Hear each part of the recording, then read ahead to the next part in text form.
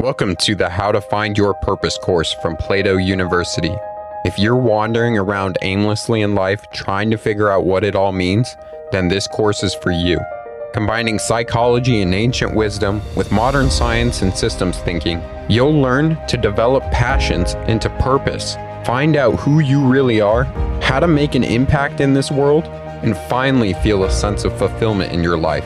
If you're ready to live a purposeful life and want to learn the skills to do so, join us at plato.university for exclusive content and actionable exercises with every lesson. I'm your learning guide, Brandon Stover, and let's get started.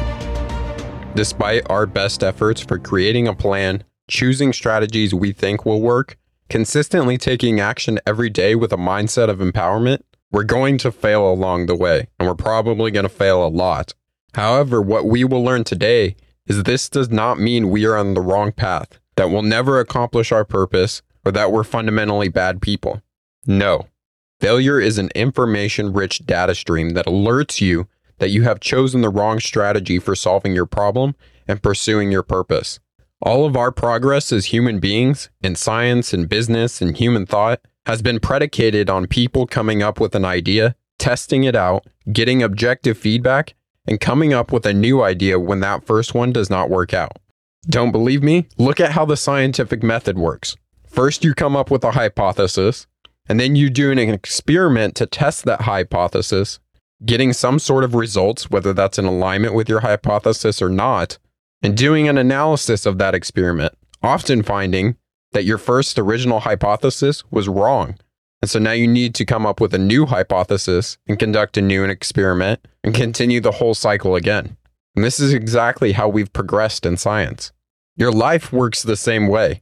Success at any given endeavor often means trying, falling short, recalibrating with the new knowledge generated by the painful failure, and then trying again and falling short, and often repeating this entire process ad nauseum. And sometimes within all that learning, impossible without having failure, leads you to see that aiming your ambition in a different direction would be better.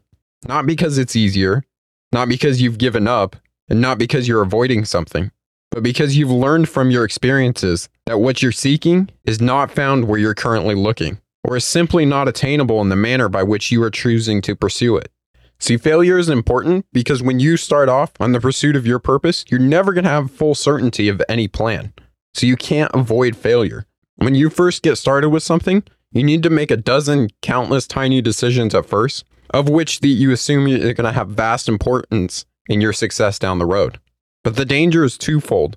On the one hand, you can become paralyzed by all the decisions you need to make. On the other hand, you can rush through the initial decisions in your enthusiasm to get something off the ground, only to realize that you've doomed a promising project right from the beginning. But it's important to remind yourself of two things. First, risk is inevitable, and no amount of preparation can completely protect you. You'll develop the capacity to make these small decisions along the way only by making lots of them and then, yes, failing from time to time. Second, when you're doing that planning phase, do enough research, ask enough questions, but remember that action and taking a risk is going to be the beating heart of your daily practice. If you're ever on the fence, unsure whether you should keep researching and planning or take a leap, that's usually a clear sign that you've been thinking about this too long. Get moving, learn something, and take the lessons with you regardless of the outcome. You're going to have to step into the unknown and learn to pivot along the way. This brings us back to our lessons on choosing strategies. After we set our goals, we chose different strategies in order to reach those goals.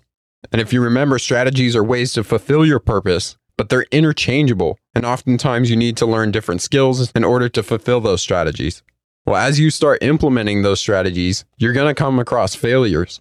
And those are going to be signs that maybe you've chosen the wrong strategy and you need to choose something else in order to continue progress towards your goals. And oftentimes, these failures are going to point you to where you can improve your weaknesses, where you need to go learn new skills in order to fully implement a strategy. So these failures are information rich and allow you to go down the path of mastery of the different skills that you need more effectively. So as you decide between different strategies, plan for success, but learn from your failures. So let's discuss how you can learn and use failure to your advantage. So the first thing that we're going to do is create a hypothesis. And we've already done this in our previous lessons. We've come up with our purpose, we've set goals, and we've chosen different strategies that we think will be able to help us fulfill those goals and to solve the global challenges that we're addressing. Now we need to create a plan where we can experiment and implement our solution. Again, we've done this in the previous lessons when writing out our strategies. But before we get to implementing our plan, make sure that you have some measurable objectives and a baseline status that would serve as evidence for your failure or success. For example, if you chose a long-term goal such as reversing climate change with a plan to draft and pass legislation in your town or city to reduce energy consumption by a certain percentage, then your measurable objectives would be measuring the change in energy consumption in your town, not the overall reduction of CO2 in the atmosphere.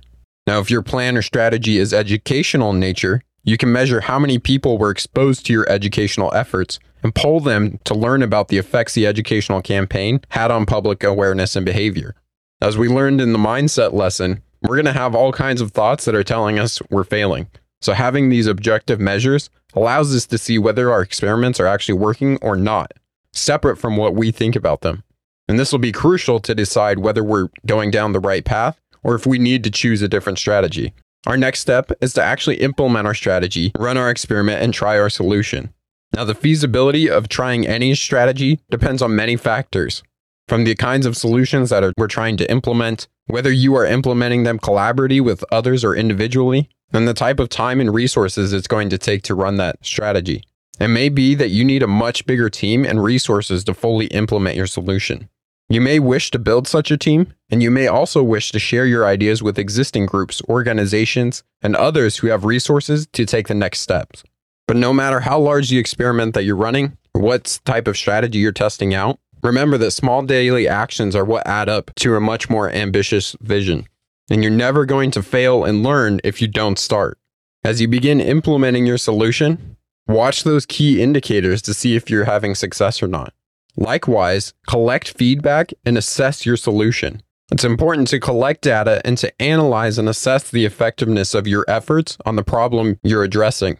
After reflecting on the results and assessing areas of improvement for your strategy, then it's time to develop a new strategy that incorporates what you've learned.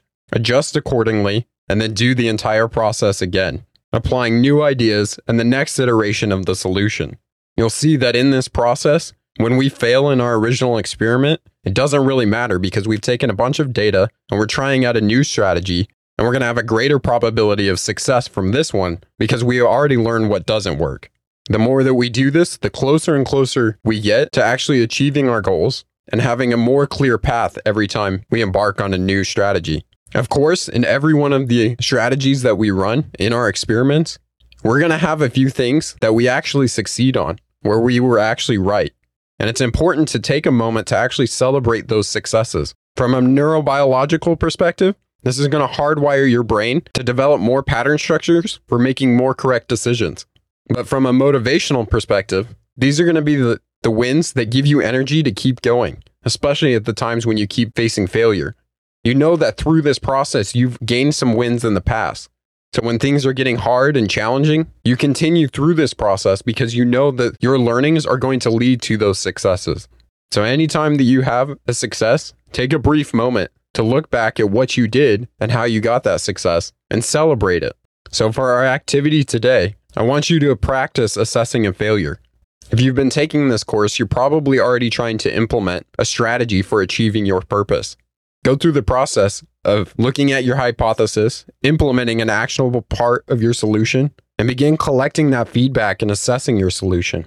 In what ways has the solution worked? In what ways has it not? And what have you learned from implementing this part of your solution?